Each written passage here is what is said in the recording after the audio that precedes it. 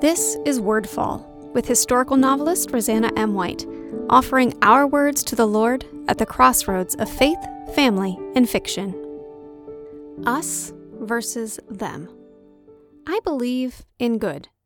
I believe in evil. I believe in absolute truth. I believe that sometimes we land firmly on one side or another of this virtually eternal war, but only sometimes. I believe that more often than not, we're still in the position of Adam and Eve, standing with that forbidden fruit in our hands. We're still created in the image of God. We're still filled largely with His goodness, but we've let evil in. The question is, are we letting it reign?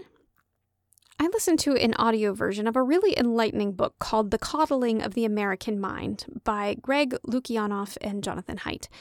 In it, the authors are examining the recent trend of safe places and fragility of college students, and using scientific research to show why it's actually harmful, and then offer solutions to it. The authors begin by laying out 3 untruths they want to expose and refute. I highly recommend this book, especially to anyone with a child or grandchild of the internet generation. It's led our family to institute some changes. But I'm not going to just talk about the book. I'm going to talk about one of the untruths they name and examine it spiritually rather than academically. The untruth in question is this: there are good people and there are evil people, and life is just one constant struggle between these two sides. How do you know if you're on the side of good? Well, you trust your feelings. So let me say again, I do believe in good and evil, the kind with capital letters. But still, with my logic engaged, I could hear that statement and immediately know it was wrong. Why? Because of the use of the word people, first of all. And then because if you were to accept that statement as true, you'd have to rely on feelings to determine right and wrong. And we all know how fickle and often wrong our feelings can be. But let's look at the statement. Good people versus evil people. We know intellectually that this is wrong, don't we? We have to grant that it is when we consider some of Christianity's greatest heroes, and indeed our founding fathers. Paul. He was first a Christian hunter, one eager to kill the good people, which by definition makes him the enemy, right? If we call our enemy evil, that means beyond redemption, fully in the grasp of the ultimate evil one, that he has bound his will to Satan's. Was this the case for Paul? Obviously not. God saw what human eyes didn't. God saw that Paul was in fact wanting to seek the good, but he was laboring under a false opinion about what good really was. He was earnestly seeking God and God's will, but his feelings on what God's will was happened to be wrong. God righted him, and we ended up with the apostle. This doesn't happen with every enemy of God, obviously, but it does happen with a lot of them. The why and how are certainly important, especially because it's often through these enemies seeing the love of God at work in His people. But what I really want to focus on today isn't whether they ever change. It's how we view them, even when we remain on opposite sides. We can't force change on them, but we can control our own feelings and actions in relation to them.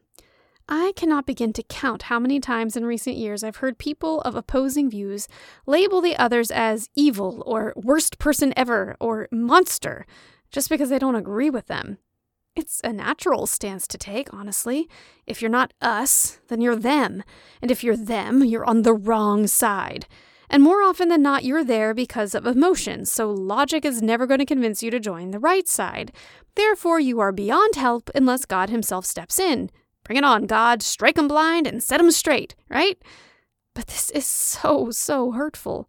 And not just to them, but to us, whichever us that might be. Maybe it means Christians. Maybe it means Americans. Maybe it means Republicans or Democrats, liberal or conservative. Maybe it means a particular race or a particular gender or a proponent of a particular point of view. Whatever the label we embrace, when we embrace it, we exclude from our love anyone who doesn't belong to the same camp. Seriously, this is another scientifically proven fact. Humanity is tribal. Our brains are wired to feel more empathy, sympathy, and care for those like us. But it doesn't matter how they're like us. We can make the distinction over something important, like faith, or something trivial, like the color t-shirt we're wearing. But once the groups have been made and we've been told we're part of it, MRIs show spikes that demonstrate sympathetic emotions for those of that group more than any other. Why? Because we want to belong. And when we do, we guard that belonging with ferocity. This does help us survive. It helps civilization grow, helps a tribe, then a town, then a city, then a nation to form. But once you get into a large group, like, say, this country of ours, filled with such diversity, it becomes too big for us. We start breaking down into smaller factions. Anyone remember that unity for the first week or two after 9/11? It was shocking. We were, for the first time in decades, American before anything else.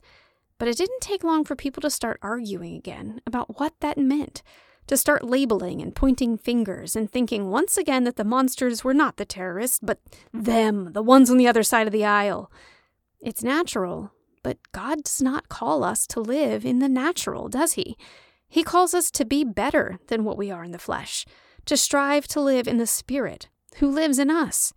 Does God choose who to love based on their decisions, their color, their gender, their political view?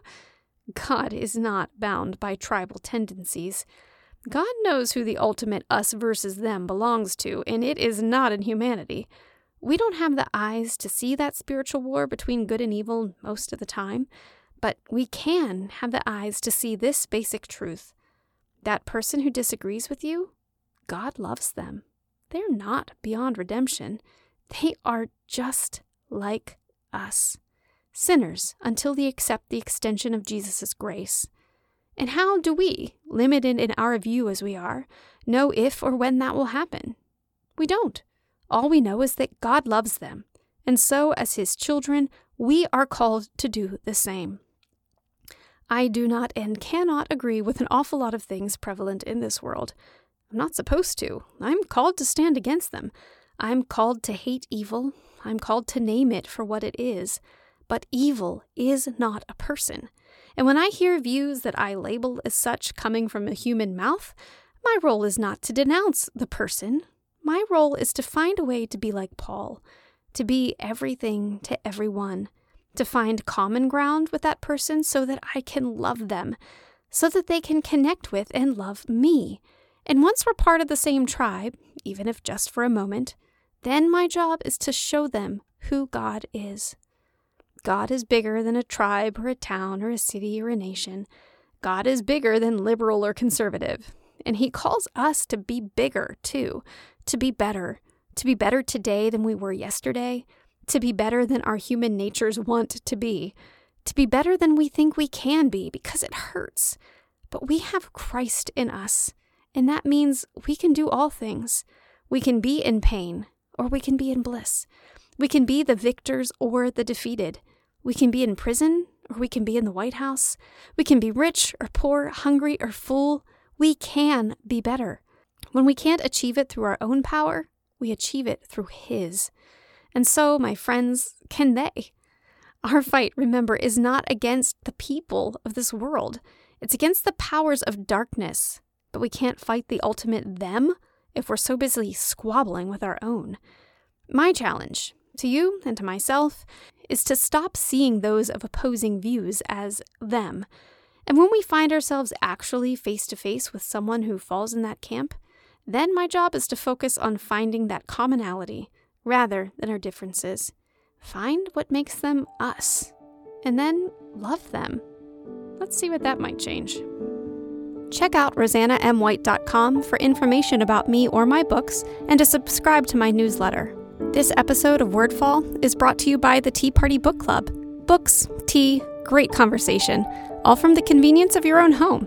To see what this month's book is and to reserve a seat, go to RosannaMWhite.com and click the Tea Party Book Club tab, or follow the link in the show notes. Wordfall is a proud part of the Whitefire Podcast Network. Please visit whitefire.tv/podcast for other shows I know you'll love.